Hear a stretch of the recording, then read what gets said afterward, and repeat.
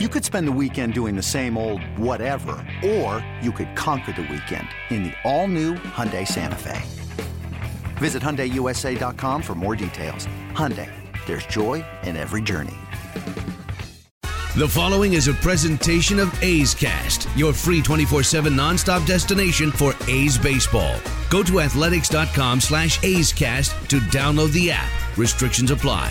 From baseball's top personalities, the great Chris Russo joins us once again, to the game's top players. Joining us is the All-Star, Matt Chapman with us. You never know what stories you're going to hear. If you make your way down here, I might be able to make some time and go out there and see the great Chris Townsend. This is A's Unfiltered with Chris Townsend. Time now for another edition of A's Unfiltered with Chris Townsend. If you thought it was just going to be the Houston Astros, obviously that's wrong, as Alex Cora has lost his job as the manager of the Boston Red Sox, and Carlos Beltran has also lost his gig. He never even got a chance to manage one game. We're going to talk a lot about the not only the Astros, but we're going to talk a lot about the Boston Red Sox. And a Hall of Fame columnist, Dan Shaughnessy from the Boston Globe, is going to be here. Lou Merloni, who used to play for the Red Sox and is a radio host on WEEI, will also be here. And we'll talk with Tom Stone, who's done an outstanding job with a new book called Now Taking the Field, Baseball's All-Time Dream Teams for All 30 Franchises. And, of course, we'll have the face of the franchise, Raymond Fosse. He joins us every Wednesday on A's Cast Live. But we'll start off with Dan Shaughnessy. Shocking news out of Beantown. Alex Cora and the Red Sox part ways. Dan, welcome to A's Cast Live with Chris Townsend. How are you? Good. How you doing? We're doing well.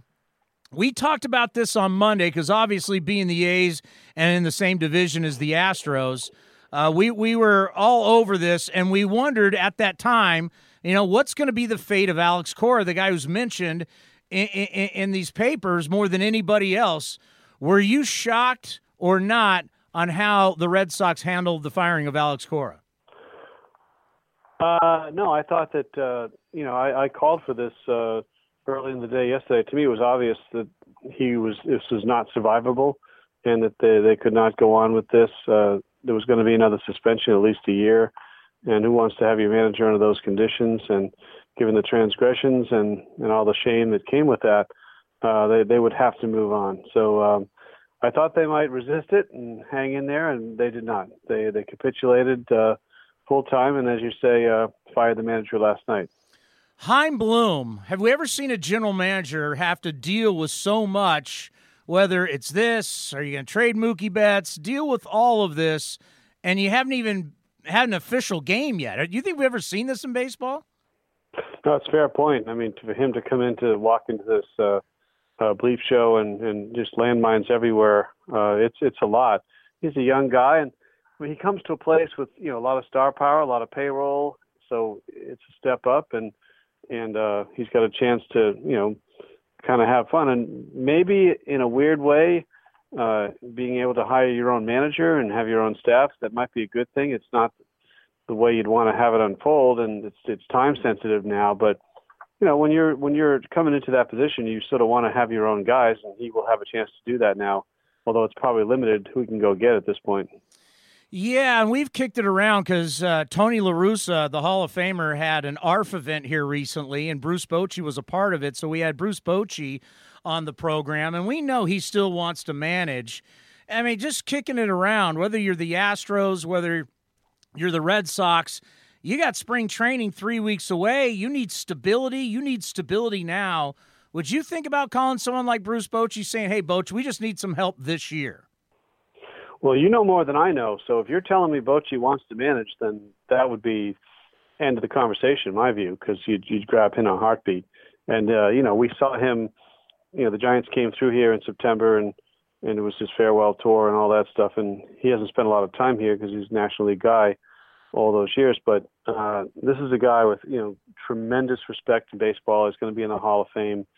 And, I mean, if you're telling me he would be agreeable to manage again, I'm telling you that would be the easiest call of all time to have him come in here immediately. Yeah, and sticking up there in the Northeast, everybody who's been mentioned has been fired except Carlos Beltran. Do you think Carlos Beltran survives this with the Mets? It feels like no. I think that a hot name is probably going to be Eduardo Perez now because, the Mets did interview him before they hired Beltran. And given all the unfortunate stigma that's come to Beltran's doorstep in the wake of the last few days, if he doesn't survive this, I think the Mets could go back there. I think the Red Sox could talk to Perez.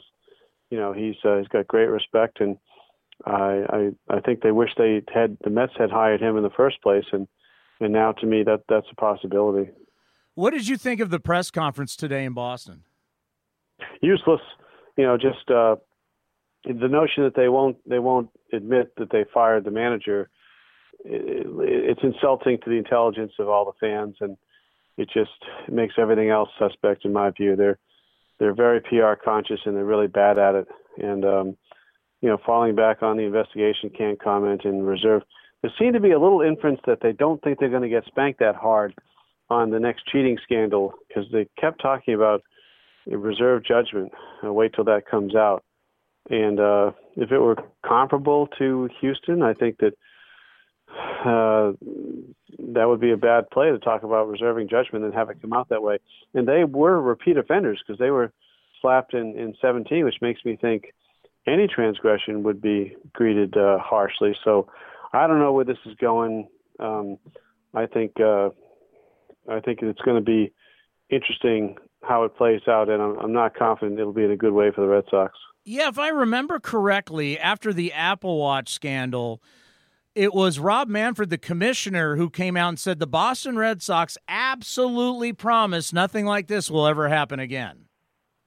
Right, and we ridiculed the commissioner then and basically said he was weak, and this was like sort of like the parental, okay, if you do this again, then you're in trouble. And I'm thinking, oh, this is really weak. Well, they did do it again, and they should be in trouble. And so to that point, we'll see.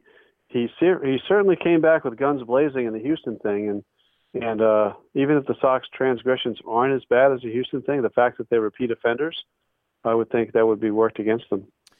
And then I start to think about Chaim Bloom, and you got Mookie Betts. Whether you're going to sign him long term or you're going to trade him, with all this turmoil, would it make it a little bit easier to go into kind of a little mini rebuild and trade Mookie Betts now? Yeah, you bring up good points about, the Bloom, this could be in a way liberating for him because a little less pressure. And if they get the kind of sanctions that Houston got, 1 and 2 draft picks the next 2 years, I mean, it's going to be impossible to do the things they want to do. And they're pretty depleted with the farm system as is, the way Dombrowski ignored it and traded away the people and didn't replenish it. So this is a lot for Chaim Bloom to do. But yours is a good point. That could be a little bit liberating for him to do a reset here. It's amazing is Boston's one of the great sports towns we have in this country. I got a lot of family in Boston, and all the winning, the Super Bowls, the World Series, whether it's Stanley Cup or it's the NBA final wins. But right now it's kind of crazy because is Tom Brady out? Is he not going to be the quarterback anymore? What's happening with the Red Sox? It's been a wild time for you guys in Boston recently. Yeah, a lot of, the headlines aren't as good and not quite as much chest thumping around here these days. It doesn't mean they can't turn it around. There's still a lot of star power here, a lot of good teams. But certainly, going back since the Patriots won it, a year ago, things have not played out in the normal duck boat fashion for them. Do you think Brady will be the quarterback going into next season? I guess, given, gun to my head, 50-50, I'd probably say yes, nothing changes. And they know they can beat these bums in the AFC East just showing up with a 43-year-old quarterback. So I think certainly if he'll go on a year-to-year or one-year thing, that would be the way to go. But if he digs in and wants 2-3 years and Bill won't do it, I would understand that. And then it gets into a showdown with the owner and the coach and all that sort of thing, which would be great theater for us. Dan, I tell you, you've had a wonderful career. I've always loved reading you. A lot of respect. Thank you so much for the time. We truly appreciate it. And you're going to have a lot to write about the next couple weeks. Yeah, it never stops around here. Enjoyed it. Dan's great talking about anything. Definitely one of the top columnists in all of the country. Lou Merloni played for the Red Sox, now hosts a radio show on WEEI, the Red Sox flagship station. Here's Lou weighing in on the firing of Alex Cora. Lou, welcome to A's Cast Live with Chris Townsend. How are you? I'm good, Chris. How are you? Just trying to get through this madness that's going on in baseball. That I actually just heard a joke. They said that Carlos Beltran's punishment is that he has to manage the Mets. I actually thought that was pretty funny. But I got to tell you, you've covered this game. You've played this game. Let's just say something happens with Beltran. To say that we're going to spring training with 3 of our teams don't have a manager, that's just insanity. Yeah, it really is. It's such a different game today. When you start thinking, you got analytics and everyone's trying to find that slight edge. And then when technology is introduced, you're always trying to find an edge. We know that's just baseball, whether it's tipping pitches, people scuffing baseballs in the past or stealing signs organically, right? And with technology, it got to the point where it got too far. I think you had some people, obviously Alex included, and you saw what happened down there in Houston, that just got put winning ahead of all else. You know what I mean? And got kind of caught up in all that. Like, we need to win. We can execute this. We can use this and gain an edge. And it's unfortunate because I think Alex Cora is a very good guy, and so was an A.J. Hinch. And I don't know about if Beltran's situation is going to be or not, but now they're going to be out of the game for a while. Yeah, and we've talked so much about how this affects so many different players. It can affect a guy that got roughed up by the Astros, it was sent down, never got to the big leagues again, or you can look at even something bigger. Jose Altuve won the MVP in 2017. How would the voters change? Would Aaron Judge now get more of the votes? And, boy, how does that change Aaron Judge's life that he's now an MVP and he goes into arbitration as an MVP? He makes more money. I mean, there's so many different ways, and I think you understand that as much as anybody as a former player. It affects so many different people so many different ways, and it affects the game money-wise too. Well, I've always said this is technology and the steal signing, and the pitchers today are the clean players during the steroid era, and it's very similar to what you were just talking about. There'd be guys that myself coming up to the minor leagues, 285, 5-6 home runs, just doing my thing, and guys that are very similar to me. Next thing you know, they're popping 30 bombs a year and they're getting 4 or 5 year deals. So it's very similar, right? Like so you're right, and this is a way too. AJ is gone. Alex is gone. People aren't happy with everything that's been going on around them, with Cora maybe masterminding it and AJ allowing it as a manager, because it's easier to just take one guy out of the equation and say they were the bad guys. Because I don't know if Houston, wants to look at Altuve that way. The Red Sox want to look at Mookie that way. And now all of a sudden you're looking at the players saying, what's different with them? They cut the free pass in this one. But that's the way Manfred sort of set it up, right? Manager, GM, those are the guys you want to come down on. Yeah, it's like they cut off the head of the snake, but, there's all this body there. And I don't know how you would implement, like, who gets what? Guys banging on the trash can. How many games does he get suspended versus the guy that's up at the plate? Have you even thought about this, how you would even discipline players?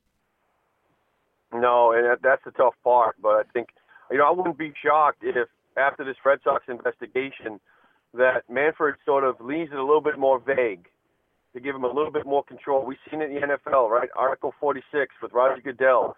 It's so vague that he can basically do what he wants. So I think, instead of limiting to just managers and general managers, maybe in the future, he starts looking at it and saying, I'm going to dig a little bit deeper, and if I get players, then I'm going to get players. Now, he'll have a fight in his hand, MLBPA, but I wouldn't be shocked if he broadens it a little bit.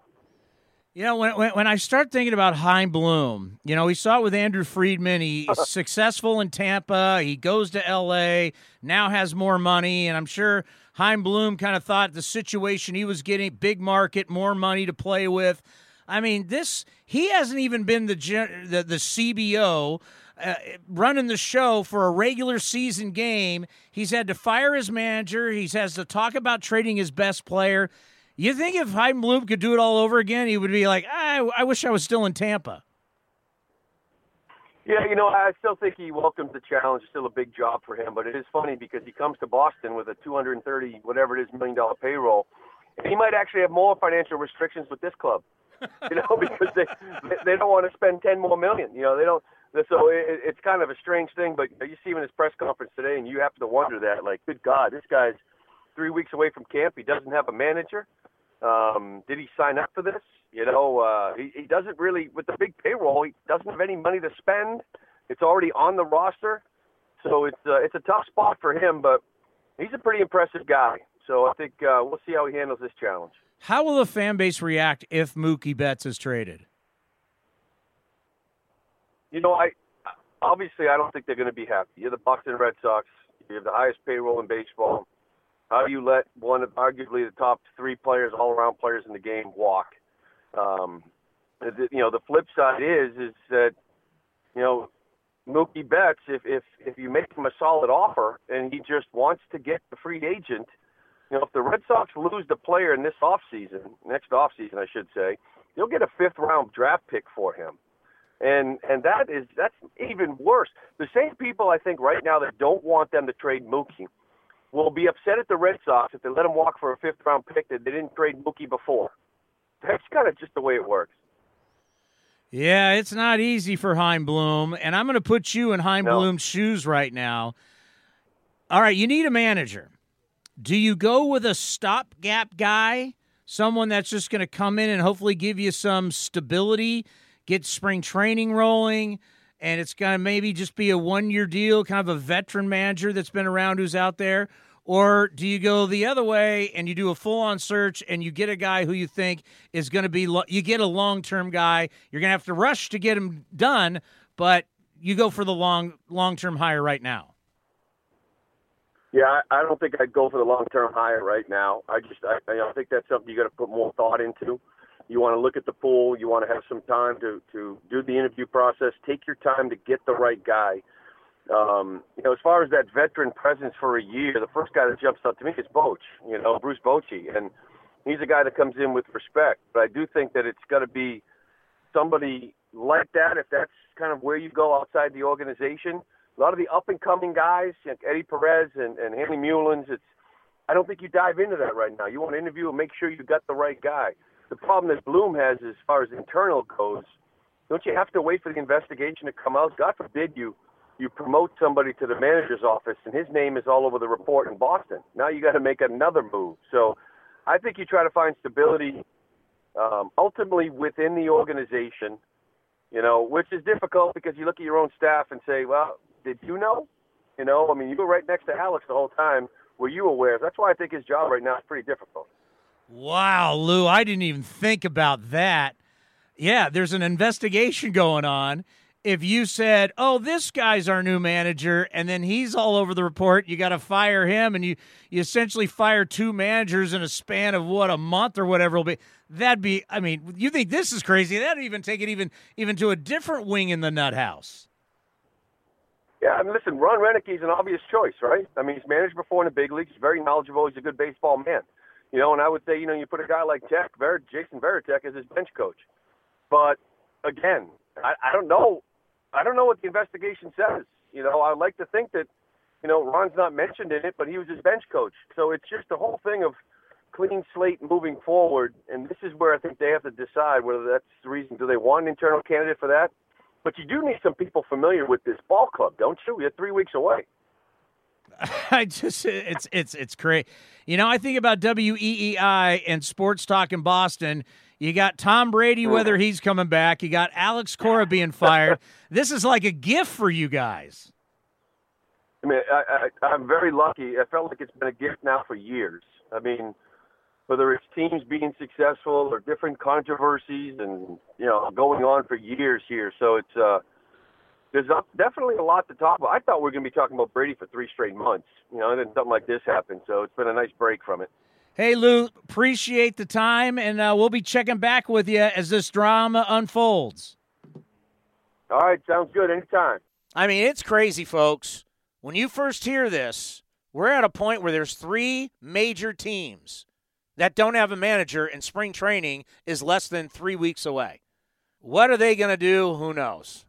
But it's just wild times in the game of baseball. Tom Stone is the author of Now Taking the Field, baseball's all-time dream teams for all 30 franchises, and boy, does he love him some A's from the days of Philadelphia all the way to Oakland. Tom, how are you? Welcome to the program. Hey, how you doing? Good to be with you. Thanks.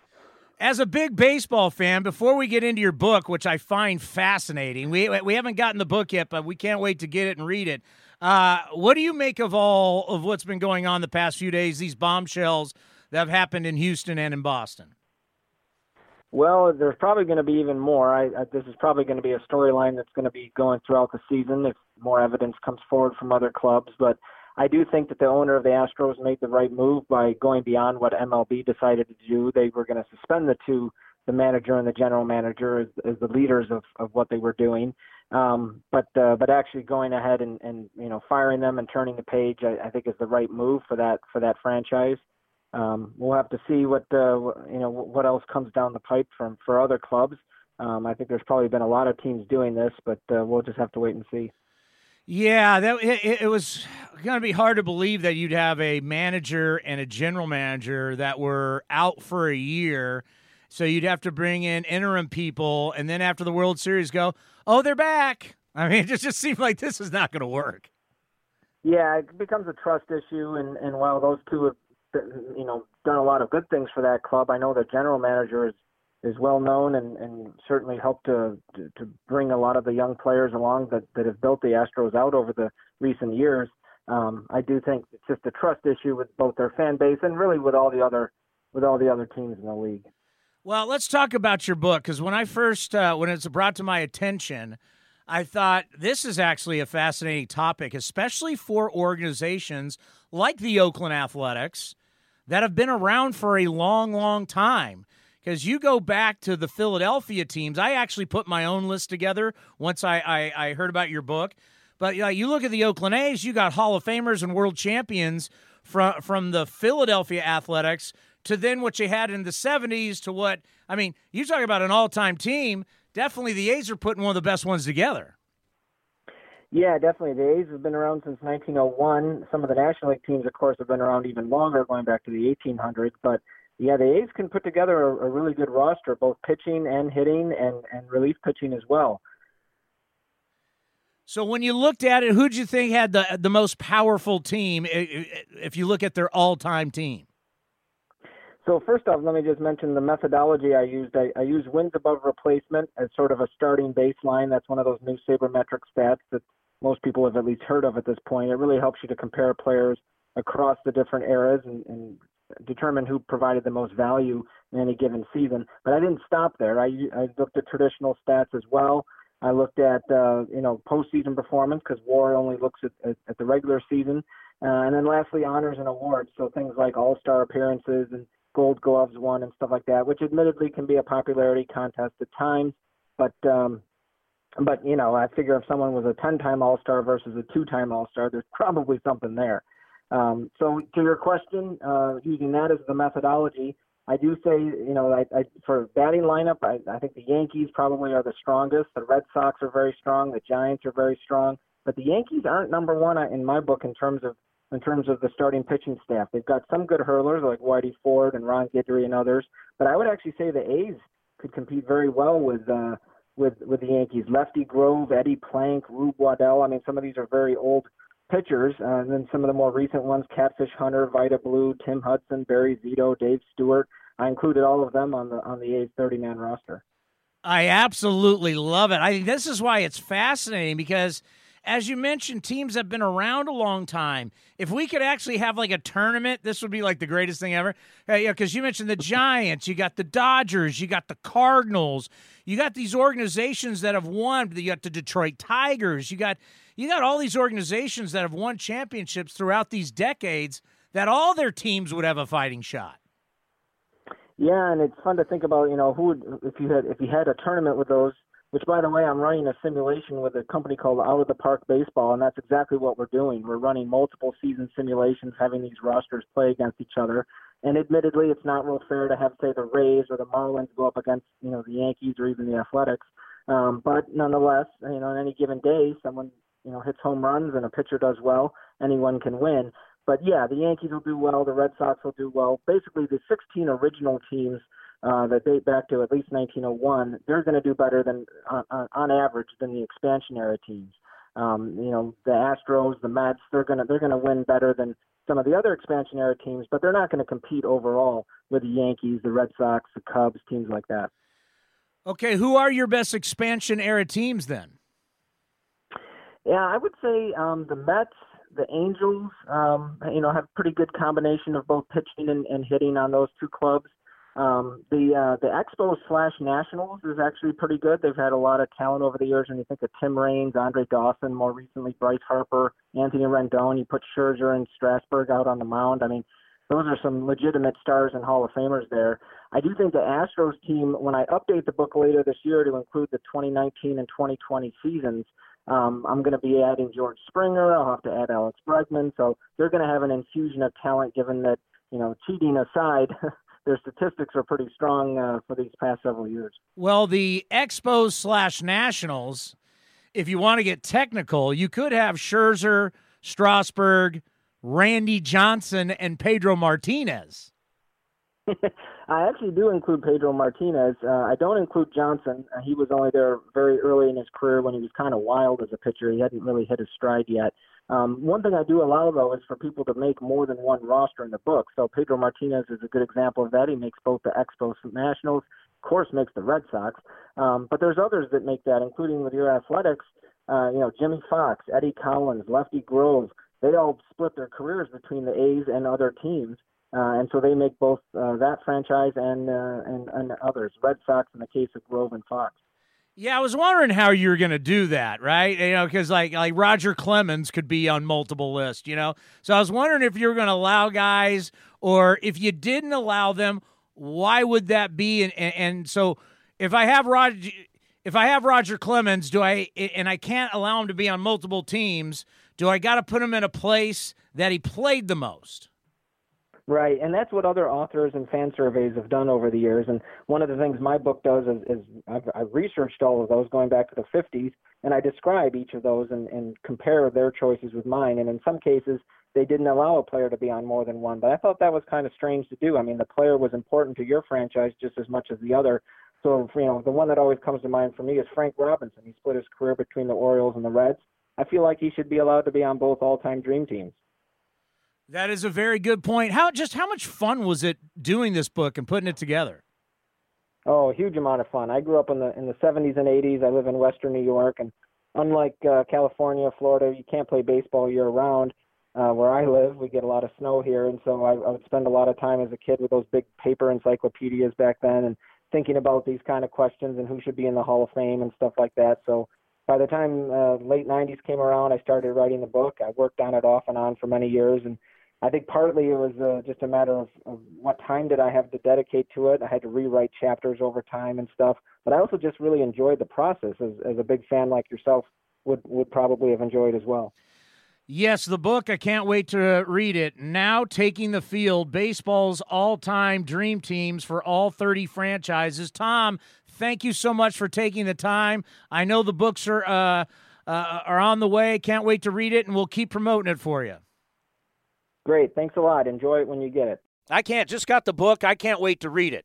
It looks fascinating. Just breaking down the all-time teams. Really, really good. And speaking of good, every single Wednesday, Ray Fosse, two-time World Series champion, two-time Rawlings Gold Glove winner, and two-time All-Star, joins us every Wednesday. Here is the great Ray Fosse. Do we have the face of the franchise? Two-time World Series champion, two-time All-Star, two-time Rawlings Gold Glove winner, the face, Ray Fosse, joins us every Wednesday. How are you, Foss? You know what, Tony? I am great because it's just another week closer to the wonderful baseball season and can't wait to get going. So it's great. So, Fosse, how many times in your career did you go into spring training and not have a manager? Not once, my friend. Not once. Although when I think Alvin Dark might have been hired very, very late, before 74.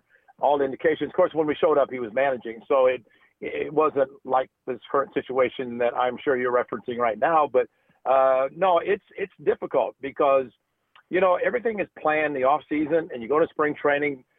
Bench coaches usually are the ones that organize spring training, so nobody's standing around, and the manager meets with the media and all these things. But man, you've got to have somebody, and unfortunately, a couple of teams right now don't have one. I mean, and if some people think Carlos Beltran's not going to survive this, you could have three. You could have three teams that legitimately don't have a manager going into spring training. The manager sets the tone for the year, Foss. I can't imagine. I can't imagine. There's just so much negativity around these franchises right now, and usually when there's that kind of negativity, teams don't play as well. I agree with you on that, and I'll be honest with you.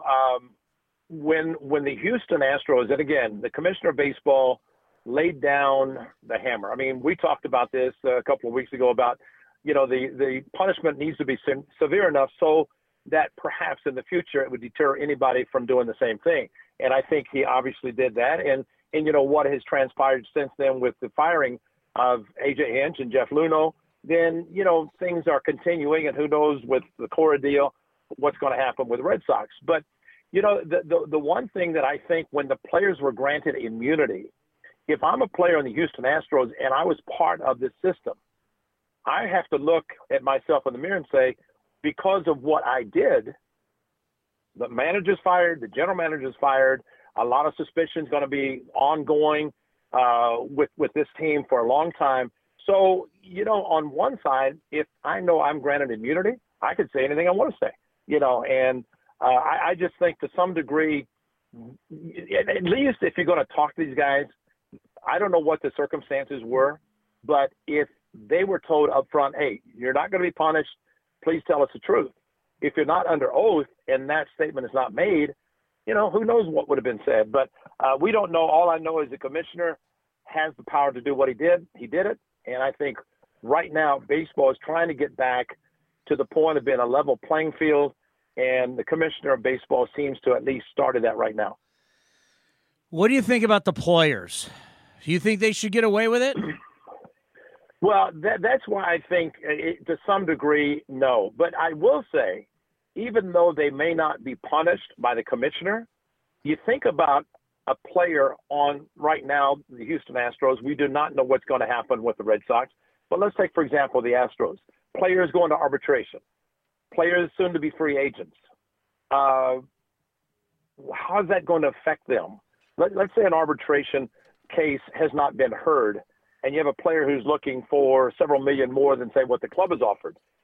As that three-panel arbitration, do they say, did you amass these numbers because you knew the pitches that were coming?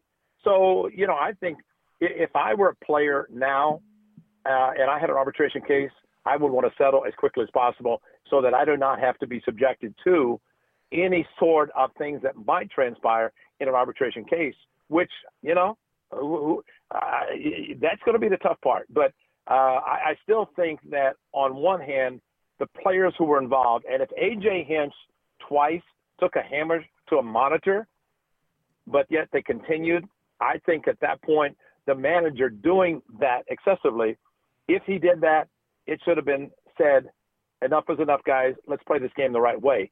And if they continued, they're basically snubbing their nose at the manager who is saying, let's stop it. And, a manager can only do so much. And who knows what might have been happening. But the manager and the general manager definitely have egg on the face right now. And the owner immediately, I'll be honest with you, when I heard of the suspension, I said, well, that's going to be tough on the Astros. But then within the hour, their owner fired both of them because I heard that he was going to start with a clean slate. I thought he was talking more about the assistant GM from the playoffs. I didn't know until I read almost immediately that Hinch and Luhnow had been fired. If you were in charge of either organization, would you, A, go find somebody right away that can give you stability, a veteran-type guy that's out on the market, or B, do you do a traditional search and try and find someone you think is the long-term answer? I think they need to do something like hire the bench coach because internally, I think it would be tough for a manager. And I know some managers want to get a job, but there are also some managers who are going to say, no, I'm not going to take a job. And I think the latter part of what I just said would be more truthful. So if you take somebody within the organization as almost like, let's get through this 2020 season, and then maybe, give the guy a 1-year deal. If he does well, hey, maybe he gets an extension. But if not, then at that point, maybe you can say, okay, we've cleared up our mess. Now we can go out on the market and try to find a bona fide manager if the one we use for 2020 doesn't work out, or maybe somebody's willing. But I think it's going to be difficult right now for anybody to take over a job where there's going to be tremendous amount of suspicion for 162 games, whether on the road or especially at home, but definitely throughout the season, there's going to be a lot of suspicion. And I would venture to say that if every catcher in Houston doesn't use multiple signs all the time, shame on them, because that's the only way. What the Nationals did in the World Series, look how much they won and how successful they were by changing signs. And, you could just see some of the at-bats. Obviously, they didn't know what was coming because they were swinging at pitches that were out of the strike zone. And if they knew what was coming, they wouldn't have been swinging at them.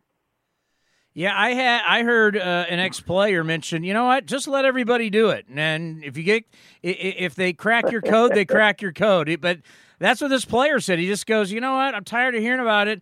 Just let everybody do it and just make sure that your signs are good enough. They can't crack your code.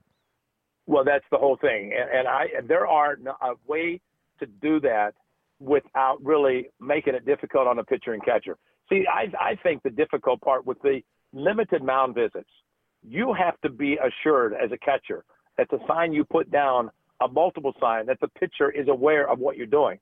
Because I noticed in the 18 postseason with the Astros, they change signs all the time. And I'll be honest with you, Maldonado was boxing up balls all the time. And I'm going, what's wrong? Well, maybe there was some question as to whether he or his pitcher knew the sign that he was giving. If in the past, before there was a limited mound visits, I'd go to the mound all the time. I'd say, okay, there's something suspicious going on. Let's change signs. We're going to do this. But now, because you're limited, I think that really creates a problem. So, but there are signs that can be used, and I know I use signs as a catcher that I knew that nobody knew what I was calling except my pitcher. And that was with the runner at second base, whether it was a runner on base or not. I use multiple signs, and I don't ever remember anybody stealing the signs the legitimate way with the runner at second base. It just didn't happen. So it can be done. I agree. I would agree with that player because you can create signs that nobody can detect. And I think hitters will show, the Danny Farquhar, when he was pitching to Evan Gattis, when a hitter takes a changeup the way he was taking them, something's going on. Because, Tana, you played baseball. You throw a fastball or changeup, they're both out of the same slot. You just grip the ball differently, and then it becomes an 8 to 10 mile an hour differential. But it's the same arm slot, same arm speed, and that's why a hitter will start his swing, and you get a lot of check swings on pitches that are thrown the same way but are different velocities. But in an instance that John Boy came up with in that one, when Farquhar was pitching and finally called his catcher out to change the signs, it was pretty evident that the hitter knew what was coming because he did not offer at the changeup that he was throwing. Yeah, I think about it, Foss, watching so many of these games where these Astros, their guys don't even flinch on pitches when they're at home. Don't even flinch. That's the giveaway. That's the giveaway. And, I'll be honest with you. I looked at the same hitter in a game against the Tampa Bay Rays in Game 5 of the Division Series. I saw him take a curveball, and that same batter I saw swinging a curveball for strike 3 that wasn't even close. So the knowledge of knowing it's coming and looking in a zone to the knowledge of not knowing what's coming and swinging at a pitch you'd think is something else and ends up out of the strike zone. So a hitter will tell you whether he knows what's coming or not. And I think we were able to see that with some of the players. Did you would you want to know? Because some guys don't want to know. You know what? I may have said this before, but when I was playing winter baseball, I told the catcher what was coming because he's going for the home run record. And he said, well, I'll tell you everything. We were 0 for 8. So it sometimes, if you know what's coming, you have to be disciplined enough to say, okay, I know a fastball is coming. I'm not going to jump out of my shoes, open up, try to pull the ball. You just take your normal swing and get the results. But sometimes, I've known players who said, I don't want to know what's coming. I'd rather react on pitches myself rather than know, because evidently throughout his time of hitting, he may not have had success knowing what's coming. But I've known hitters that know, and a lot of times it's a matter of off-speed versus fastball. And some say, just tell me the location. Location, a lot of times, will tell you the type of pitch.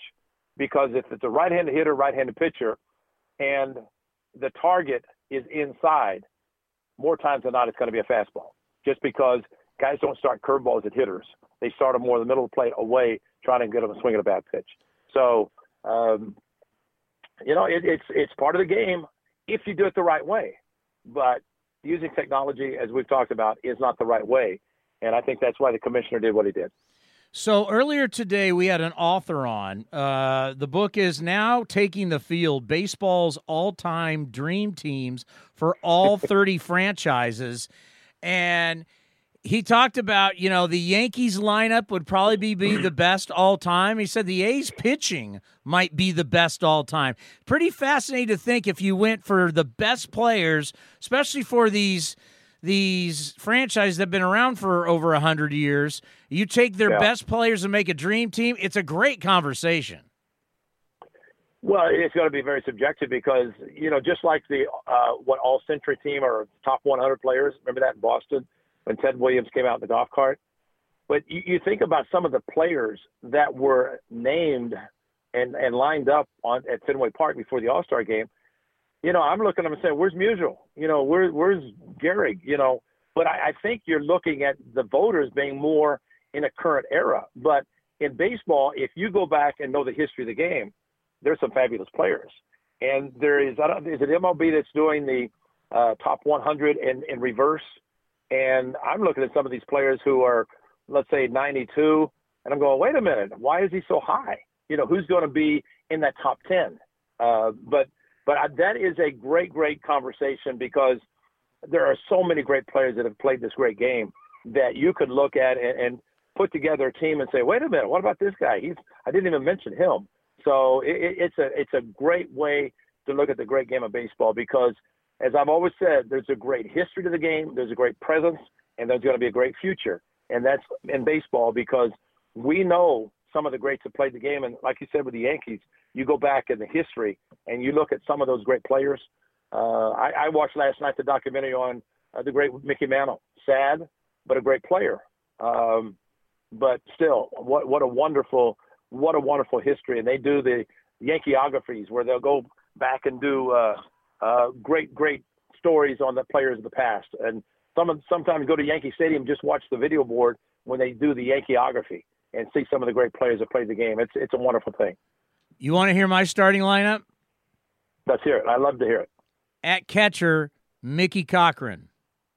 It's a good one. I wanted to say Ray Fosse, but Cody wouldn't allow me to do it. No, you'd be stupid, and I'd call you stupid if you did that. Go ahead. First base, Double X, Jimmy Fox. Yep, great.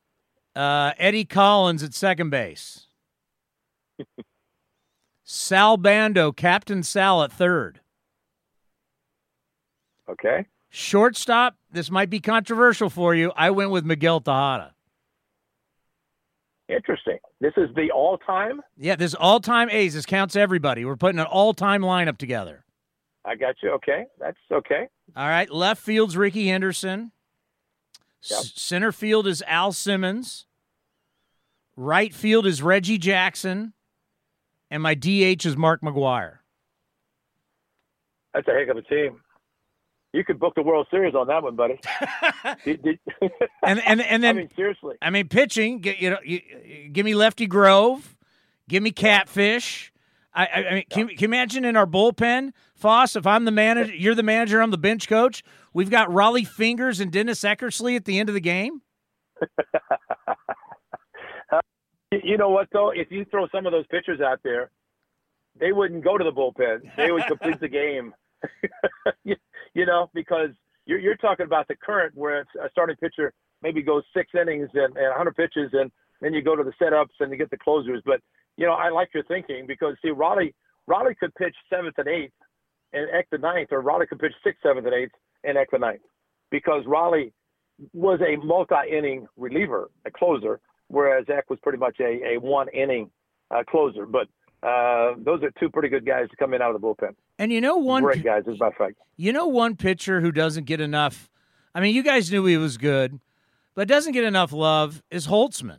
Holtzman, he won so many big games for you guys. I knew you were going to say him, and I'm glad you did, because I agree. He was a good hitter. He was a great pitcher. And you know his philosophy? I don't know if I told this story to you, but in a playoff game that he pitched against the Orioles in 74, he threw, I think it was 110 pitches. He threw one curveball. The rest were fastballs and batting practice fastballs. Tony, I would give a fastball sign, and I'd separate my hands about 1.5 feet. And for him, that was take that much off his fastball. The great Brooks Robinson, back and forth, is like in a rocking chair. Because 3-1, 3-2, 2-0, they didn't know if a true fastball was coming or this batting practice fastball. And he threw one curveball. And I've told young pitchers, veteran pitchers, I said, if a pitcher can throw a league championship game and throw one curveball and the rest fastballs and BP fastballs, because Kenny Holtzman, if I called a changeup, in his mind, he felt he had to throw it 8 to 10, 12 mile differential from his fastball. But if I separated my hands by 1.5 feet, it was throw the same arm speed, but just take a little bit off, that it was not the true fastball. And so that's why you had a hitter who was off balance, thinking here comes a fastball because it looked like it, but it wasn't the true fastball. Kenny Holtzman, you would love his philosophy. He said, I'd want to pitch for an hour and a half, win or lose, to go. Let's go home. That was it. And that's why in the World Series, I'd call a curveball, and he'd look at me and say, I don't want to throw it. He said the hitters aren't going to swing at it, and the umpire might not call it a strike, so let's go with the fastball. World Series. That's what he did. But he was a great pitcher. He knew how to pitch. I saw him. He had a no-hitter going against the Detroit Tigers. And in the 8th inning, the Tigers hitter, Tom Verizon, hit a ball to left center field. And unfortunately, the wind took it, and our center fielder didn't go after it aggressively, and the ball dropped cleanly for a hit. It was a one-hitter. Holtzman said, what's the big deal? Still won, you know. But their big guys would be so upset that it wasn't caught, and he completed a no-hitter. But Kenny Holtzman had several himself, so it wasn't like he wanted to win. He wanted to pitch quickly. The players loved playing behind him because he did work quickly, and a lot of success, whether it was swinging the bat or taking the bat out of the hitter's hands. He was tremendous. So you look at these franchises that have been around for over 100 years, and if you look at their all-time teams, and you start talking about Dodgers, Giants, A's, Tigers, Indians, Yankees, Red Sox, these teams, and then one that I think about that would be near and dear to your heart, the team that you grow up with, my God, the Cardinals could put together an incredible all-time team. That's, you know, I agree. Marty Marion, Stan Musial, Red Shandies. I mean, there's so many great players. You're right. And you know, the current players and just so many great players. And I enjoyed watching them at Old Sportsman's Park, growing up and watching them in the 50s and watching those great players play. I mean, it was a lot of fun to watch them because they played the game the right way. They loved the game. And for me as a kid, idolizing these Cardinals, especially Stan Musial, to see them play and to be close to them but not intrude and ask for an autograph, I never did that. But it was fun watching them. But you're right. But, you know, I think, correct me if I'm wrong, there were 8 teams in the American, 8 teams in the National, nobody west of the Mississippi, traveled by train, and talk about a lot of fun. And that's why the World Series was over probably October 10th, because the American League played the National League 7-game series. If it went 7, if it didn't, it's over, done. But I mean, you had to be the top team of the 8 teams to go to the World Series. And, of course, the Yankees did it a lot of times. But how about the Indians at 54, winning 116 of 154 games? So, those are some great teams. But, that I would love to have been a player during that period of time and travel by train to go from city to city to play games. That would have been, to me, I think that would have been the ultimate. I mean, traveling the way the teams do now with charters, I mean, that's great. But can you imagine traveling like your grandfather did on a train to go from city to city to play baseball? Oh, we're doing the family DC trip. We're taking the kids to the Capitol here in February before spring training, and we're going to do the dining car up to Philadelphia, and then we're going to do the dining car up to New York. So we're gonna do that in February, and supposedly my grandfather loved it. I mean, you got to know your teammates. You traveled by train. The only thing that I know he hated, and that would be horrible for you, are those wool uniforms and that humidity. Hey, I wore them in Venezuela, so I was aware of that. Can you imagine playing winter baseball in Venezuela wearing those wool uniforms?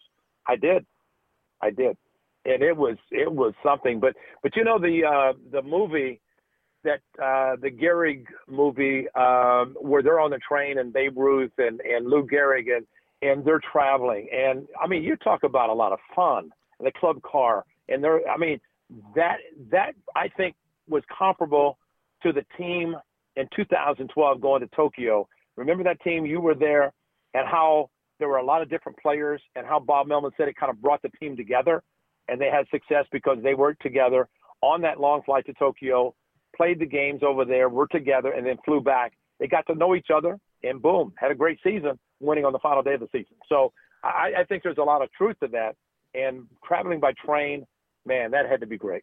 That had to be tremendous. What'd you think about Josh Johnson's 4-year deal with the Minnesota Twins? Well, I will say this. The Twins are going for it because I think winning the division the way they did in 19 this past summer and being that close, and, they got Homer Bailey, they got Rich Hill, some veteran pitchers. They get Donaldson. They moved Sano to first base. And as funny as it sounded, when that new stadium, when it was built and the ball didn't carry, the ball carries very well now. JD will have a good season playing there because he hits the ball as well to right field as anybody.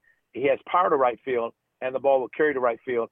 I think he's going to be tremendous for that ball club. And, the Central Division in the American League is one that at one time was all Cleveland.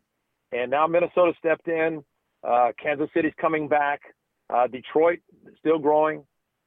Chicago, look at what they've done. So it's going to be an interesting division, especially between the White Sox and the Twins. And but I think for JD, when we talked before, I thought he would go back to Atlanta because he's from the South. He had a great year there last year. He's with his former general manager in Toronto. But, he can DH in the American League. He could not do it in the National League. Maybe that was a factor. But in most cases, they always talk about his age. A lot of times a player will sign a long-term contract and the team will hope that player is going to be a tremendous player for the first couple of years of contract because they're already saying in 23 it might not be a good contract for the Twins. But Josh Donaldson can play, coming off a year last year in which he was the National League Comeback Player of the Year. I'd say it's a good move for the Twins. Surprising, but we'll get to see him. Matter of fact, the opening series against the Twins. Caesars Palace has come out with their win totals for 2020, and they have the A's at 89.5 wins. Really? Interesting. You like 97 the last two? I got to go 90-plus at least because if they won 97, the A's won 97 the last 2 years, and you look at the pitching staff that's coming back, you look at the position players who have another year under their belt, a couple of years of back-to-back and postseason. I'm not going to say 100, but I got to say 90-plus. So maybe that half, stick it up to 90. But I'll take my chances with the A's in the division. I've said before, I think the Angels are going to be good because of Joe Madden. The Rangers are going to be good because they're going into the new stadium. They've done some things to improve their ball club, but it should be a fun division. And you can't really discount the Astros because they have a good team.